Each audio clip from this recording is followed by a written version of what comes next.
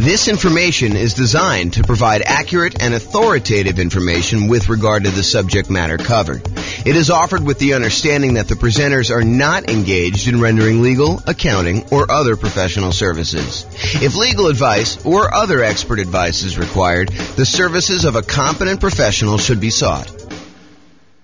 Welcome to the Colorado Springs Real Estate Investing and Real Estate Financial Planning Podcast. Learn all about investing in real estate in Colorado Springs, Colorado, with a combination of real estate financial planning and modeling with numbers specific to Colorado Springs, plus syndicated, more generalized recordings of live and pre-recorded real estate investing classes, not all of them specific to Colorado Springs. Be sure to stay tuned after the podcast for a message from our sponsors. Well, good morning and welcome, everyone. I am your host, James Orr, and this is another very short, I anticipate, episode of the kind of podcast series we've been doing for buying a property in the next 90 days when prices are high, interest rates are high, and rents are up, but not quite enough to counteract the higher prices and higher interest rates. And today's class is on something that we've mentioned quite a bit. We've sort of talked about, sort of not comprehensively, but it's the idea of all the different ways to pay for private mortgage insurance. We're calling it the 3 strategies to pay private mortgage insurance. Now, remember, in most cases, a lender's going to want you to put 20% down. And you may want to say to them, hey, listen, I know you want me to put 20% down. However, I would really prefer, if I'm going to invest in real estate, to put less than 20% down. If you're house hacking or you're doing nomad, or even if you're trying to buy a property as a non-owner occupant, an investor property that you're not moving into, and you want to put less than 20% down, like let's say you want to do a 15% down non-owner occupant loan, the lender will say to you, okay, I would prefer you put 20% down. However, if you insist on putting less than 20% down, I might be willing to make the loan for you under certain conditions. So for doing a non-owner occupant, they may go down to 15% down instead of 20% down. For the nomad or house hacking one, you could buy those with nothing percent down. You could buy it with 0% down, like a USDA loan or a VA loan, as long as you're moving into the property and you qualify for those loan programs. One of them is for rural properties, the USDA loan. The other one is for people that have VA benefits, the VA loan. But you could also buy with 3.5% down, the FHA loan. And that's one of the easier loans to qualify for from a credit score perspective. And you could also use the FHA loan to buy duplexes, triplexes, and fourplexes in addition to single family homes. So that's a very attractive loan program a lot of time for house hackers and for nomads who are like trying to buy properties. But then a lot of times you may want to buy these kind of like low down programs, like a 5% down conventional loan, or if you're buying your first property, maybe a 3% down conventional loan program. And from time to time, they'll come out with different loan programs. Like for a while, there was a 1% down conventional loan program, which I don't think is available anymore as of the time of this recording, which is May 23rd, 2023. But if you're going to go and you're going to put less than 20% down, the lender may say to you, look, okay, I'm willing to do that for you. However, I'm probably going to give you a higher interest rate than what you do if you put 20% down. There's a little bit of risk to me, so I'm going to charge you a higher interest rate. And in addition to that, because I don't feel protected if you stop paying, if you default on the loan and I need to go foreclose on you, take possession of the property and resell it to get all my money back, I am going to insist that you go to this third-party insurance company and you're going to pay them a fee in order to insure me in case you default. And they will protect me up to a certain amount on the property in case I need to foreclose on you and I need to sell it and I don't get all my money back. Okay. And so they may say to you, look, we're willing to do this. It's less than ideal for us. So we're going to charge you a slightly higher interest rate. We are going to insist that you pay this third-party company, a private mortgage insurance company, in order to insure us in case you default. Okay. So how do you pay this third-party company? It's not the lender. It's usually a third party, a separate company from the lender themselves that actually insures against them having a loss in case they need to foreclose. Okay, so the 3 ways to pay private mortgage insurance is, number 1, an upfront lump sum fee. like a one-time, relatively large payment that is like a one-time insurance premium. It's almost like title insurance, right? With title insurance, we're not paying monthly. We're not paying yearly. We're only paying one time every time we have a transaction. So every time we buy or sell a property, we're usually buying or selling, providing or buying a title insurance policy, which protects the title of the property in case there's an issue with the record of ownership, which is what title is, or liens or encumbrances on the property, then we have insurance for that. Well, similarly, with PMI, you could choose to make a one-time upfront lump sum payment and get coverage for the PMI payment, PMI service, like the private mortgage insurance, okay? Or number two, we could increase the interest rate from the lender and have the lender give us a credit, which is then used to pay for the private mortgage insurance, right? You understand when you go to get a loan, the lender will say to you, look, if you don't want to pay any fees, the rate is this, whatever it is, 7%, let's say. However, if you want to, you could pay us extra money. You almost think of it as like paying interest in advance, but you could pay us a lump sum of money. You could pay us, $5,000, and we will lower the interest rate from 7% to 6.875. So you could buy down your interest rate. Or the lender says, look, if you don't pay anything, if you don't want to pay any points in order to change the rate is 7%. But if you want to, if you voluntarily take a higher interest rate, we will actually give you some money. We'll give you a credit that you can use to cover some of your closing costs. And so the lender says, look, if you voluntarily take 7.125, we will pay you $4,000. So it works in both directions. Now, you can't do this and say, okay, I'll take 17%, you give me $120,000. Doesn't work to that extreme. There's limits as to how high you can go in both directions. You can't buy it down to zero, okay? So you can buy this thing down a little bit. You can pay a little bit of money. You can buy it down, in some cases, half point. You might be able to get a credit for a little bit. There are limitations usually on a loan as to how much you can do there. So you can choose to voluntarily tell the lender, look, I don't want 7%. If you give me 7.25 or 7.375, then you could pay the private mortgage insurance from the credit you're giving me. And so it's sort of like a, in quotes, lender paid private mortgage insurance because the lender is paying it for you and they're baking it into the rate. They're baking it into the mortgage interest rate, right? You're voluntarily taking a higher interest rate in exchange for not having to pay PMI. Another way of thinking about it. Okay. Or the third way is you could pay a monthly private mortgage insurance premium to the private mortgage insurance company via your escrow, and that could cover you for your insurance. Now, and sometimes there are combinations of these. You may have an upfront premium and a monthly premium. For example, with FHA loans, there's an upfront mortgage insurance premium and a monthly mortgage insurance premium. Okay. Now let's look at each one of these to kind of go through a little detail. And we're going to talk about the pros and cons of each because there are some significant advantages to doing one way or another. And depending on what you're trying to accomplish and what your plans are with the property, you may want to do one versus another. Okay. So let's talk about that upfront lump sum PMI fee where you just pay one big chunk all at once, one time when you acquire the property. So you pay that one time upfront lump sum payment for private mortgage insurance instead of paying it monthly. So what are some of the benefits of doing it that way? Well, number one is you don't have to worry about the loan to value of the property and when private mortgage insurance drops off. So with the other payments, the other types of private mortgage insurance options, like the monthly one, in some cases, FHA being an exception, where FHA, depending on how much you put down, doesn't go away ever.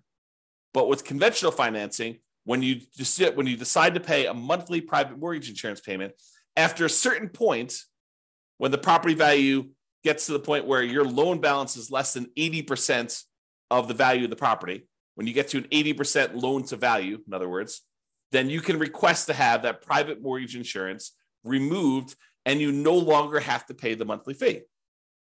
Well, if you choose to do the upfront lump sum payment, you don't have to worry about all that. Well, is my property value high enough? Is my loan paid down enough? Am I really at 80% loan to value?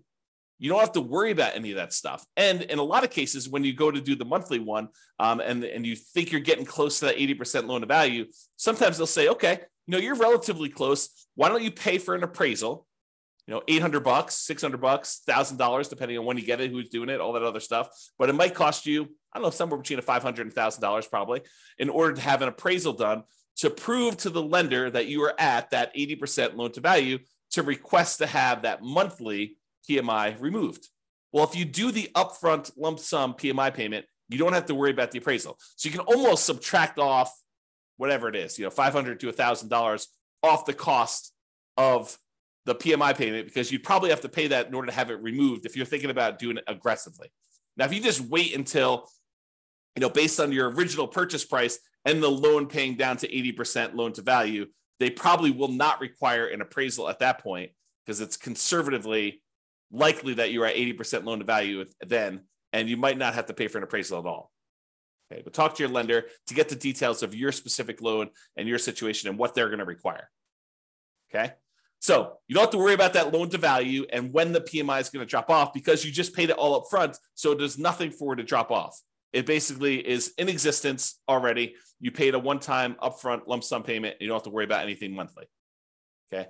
Now, when you pay a, whatever it is, lump sum upfront payment for your PMI, you don't have that increased monthly expense. You don't have a monthly PMI payment. So your cash flow is improved. You've reduced the expenses that you have on buying the property. And so your cash flow looks better, because cash flow is really all the income on the property minus all the expenses. And if you have a monthly PMI expense, then you no longer have that if you decide to pay an upfront lump sum PMI payment instead of the monthly. So if we know how much we're saving each month by not having to make a monthly PMI payment, and we know approximately how long that will last for, if we estimate, property values are going up around this, and that's a reasonable number to expect into the future, and my loan is paying down this amount in the first year and this amount in the second year, and we can look at in the future and figure out when we would get to that 80% loan to value. And you can look at that on the world's greatest real estate deal analysis spreadsheet. You can look up what the estimated loan to value is at the end of any given year on there, and you can see when about it will drop off to about 80% based on your kind of assumptions you put into the spreadsheet. So you can go look at that. And so you could say, okay, well, by paying this upfront lump sum PMI payment, wow, it's a tongue twister, versus doing it monthly, you could say, look, okay, I basically am saving myself $200 a month by not having to make this PMI payment for this amount of time. So I can look at what the overall return was, not having to make those payments on the amount that I had to invest. And you could calculate a return on investment for that. Now it's estimated, right? Because we really don't know until the future actually happens when the PMI, if you were paying it monthly, would drop off. It's possible property values go up a lot faster than we estimated, and it can come off sooner. It's possible that property values do not go up, that they go down, and that we have that PMI on there longer than we expected. So we're really doing an estimated calculation as to whether or not we should do this upfront lump sum payment and what the return is going to be on that by how long we might possibly have the monthly one. Okay. And it might be, when you're thinking about this, and you calculate your return on investment for doing the upfront lump sum one, and based on not having to make those monthly payments, it might be better from a return on investment or cash flow perspective by taking the same money and instead using it for additional down payments and or buying down your interest rate.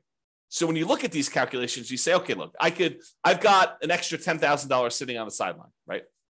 I've got all the down payment I need to do the deal. I've got my negative cash flow set aside. I got my reserves set aside. I'm all ready to go. However, I've got this extra 10K. What should I do with the 10K? Well, one option is I could possibly decide, instead of doing monthly PMI, I could pay the upfront lump sum PMI and not have to worry about a monthly payment. Okay, that's one thing. We could look at what the return would be on taking that money and doing that. We could estimate what the return would be. Or I could say, look, maybe instead of doing paying PMI up front, maybe I could take the $10,000 and add it to my down payment. So instead of putting whatever it is, 5% down, now maybe I'm putting 7% down or 8% down or 10% down, whatever it happens to be. So you could choose to do that. You can look at how that would improve your investment by using the world's greatest real estate deal analysis spreadsheet and playing around with this, saying, okay, what if I put 10K more in my down payment? How would that impact everything? How would that affect my returns? How would that affect my cash flow? Like, I look at all those different things. Or instead of actually taking that $10,000 you have on the sideline and using it for additional down payment, you could choose to go to the lender and say, okay, Mr. and Mrs. Lender, what if I gave you $10,000? How much could I buy my interest rate down for? And they could tell you, well, for $10,000, that's about whatever it happens to be, 3.2 points. And so you could buy it down for, down to this if you decided to do that. And they may say, it's 0.875% percentage points better. So if you had a 7% loan, maybe it's down to 6.125 now. You're like, oh, that's pretty good. That would improve my cash flow by this, and that would be better for me. And you could plug that into the world's greatest real estate deal analysis spreadsheet, and you could calculate which one of those three options is best for you. Paying the upfront lump sum PMI payment, paying additional down payment, or buying down the interest rate and seeing which one of those three options gives you the best overall deal. And it might matter what you plan on doing with the property. And that's sort of the subtext of this, right?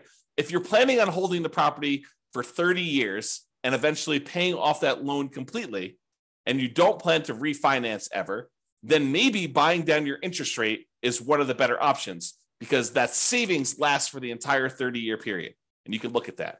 Or maybe doing the extra down payment makes that sense. But if you're planning on selling the property within a year or two or three or four, you're using this as like a rocket booster fuel in order to grow your investment to a certain point, but you're really planning on selling that property and either 1031 exchanging into another property or taking the equity in the property after all your expenses, your true net equity, after all your expenses, and you're going to redeploy that money somewhere else, then maybe you don't want to buy down your interest rate. Maybe you do want to do an additional down payment, or maybe you want to just keep the money on the sideline and not do any of these options. So it's really up to you to decide what your plan is and what is the best use for your money, depending on what you're intending to do with the property. Now, when you do decide to do the upfront lump sum PMI fee, it does not hurt your debt to income, which is one of the benefits. So instead of choosing to have this extra monthly fee on there, the monthly PMI version, which would impact your debt to income, when you go to calculate and qualify for the next loan or even this loan, it is going to impact what your debt to income ratio is for buying the property. When you do the lump sum one, it doesn't. So if you were really close on your DTI numbers, one of the options could be for you to choose to pay the upfront lump sum PMI payment to improve your DTI and get below whatever ratio you need for that particular loan or that particular interest rate. Because sometimes DTI will impact your interest rate in some cases. Okay. Especially if you're high, you get penalized if you go too high. That's what I'm thinking of. All right. So the benefits are you don't have to worry about loan to value. And when it pays off, you get improved cash flow and it does not hurt your debt to income ratio. Now, what are the downsides of doing this upfront lump sum PMI payment? Well, number one is you're paying a big chunk up front. You got to have that money. If you don't have the money, it's not an option. Right. And if the market is appreciating very quickly and you have a very low interest rate, you're gaining equity and lowering your loan to value very rapidly, right? Because the market's going up, so your property value is going up, and the lower your interest rate is, the more you're paying in principal on that loan early on. It's lower interest rates actually pay a little bit more in principal payment with each payment that you're making. So if you got a low interest rate and property values are going up, then the spread is increasing quickly. And so your overall loan to value, the amount of your loan balance compared to the value of your property, is actually improving. And so you might not be paying that monthly PMI for very long at all. So in a fast appreciating, low interest rate environment, which we saw pretty significantly over the last, 5 years or so, you may be choosing to pay this upfront lump sum payment when you would be paying your monthly PMI for a very short period of time. And so much so that if you're seeing these really rapid increases in property prices, like 10% plus, which we saw in some markets, then you might actually run into a different problem, which is a minimum that the PMI must remain in place. Some PMI companies may say you need to leave this policy in place for at least a year if you're paying monthly. Okay, and if that's the case, then you may run into that. If property values went up 10% and you pay down your loan a little bit and you put 8% down your loan to begin with, well, a 10% increase in paying down the loan, a couple of percentage points, you're already at 20% at the end of the year. So realize that could be a potential issue. Okay. All right. So that's upfront lump sum PMI fee. What about the lender paid, where you choose to have the lender, you choose to voluntarily take a higher interest rate and the lender gives you a credit, which they then use to pay for your PMI? Well, you could pay money to reduce your interest rate. You could also use it the other way, where you get a credit for voluntarily taking a higher rate. Okay. Now, the benefits of doing this is this might actually be slightly lower monthly amount than if you actually had the PMI payment. When you get both payments, they may say, look, your total payment, principal, interest, taxes, PMI, everything rolled into one is $2,000 a month if you decide to pay the PMI. However, if you decide to increase your interest rate, maybe your payment is $1,975. So it's $25 a month cheaper, as just an example, if you decide to take the higher interest rate. Sometimes it goes that way. Sometimes it goes the other way, where actually raising the interest rate is a little bit higher. You got to actually price them both out and look at them to see which one is which. But what's different about voluntarily taking the higher interest rate versus having just the PMI payment be higher? Like, let's say, taking the higher interest rate is $25 a month cheaper. Well, the difference is that this new payment, the new higher interest rate payment, lasts for 30 years. However, the PMI payment only lasts for whatever it is, 3, 4, 5, 6, 7, 8 years before you actually get to 80% loan to value. And that PMI would then drop off with conventional financing. So even though it's $25 cheaper, once the PMI drops off after 3, 4, 5 years, once you get 80% loan to value, then actually it may reverse, and that may then become more expensive than if you had it the other way.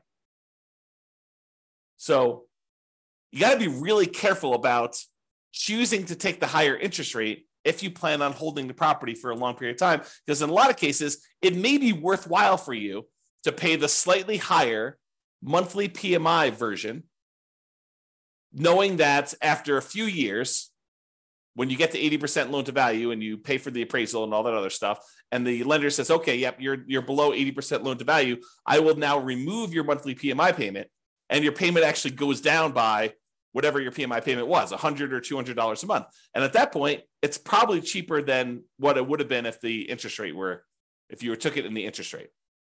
Okay, so you gotta be careful about that. Now, the other thing about doing the lender paid PMI, unlike when you do the lump sum upfront one, is it does also impact your debt to income ratio because you have a higher payment. So this impacts qualifying for the loan, and it impacts qualifying for future loans, because this is now going to count when you try to qualify for the next loan as part of your DTI calculation. So be super careful about, doing these things and thinking ahead if you're buying more than one property. If you're just buying like one owner occupied property, yeah, you choose what's best for you based on that. But if you're thinking, hey, look, I'm going to probably buy 10 properties. Well, you need to start thinking, what is the impact of me doing it this way on my plan to buy 1, 2, 3, 4, 5, 6, 7, 8, 9, 10 properties in the future? All right. And then the last option, monthly PMI. So you could choose to pay your private mortgage insurance premiums monthly.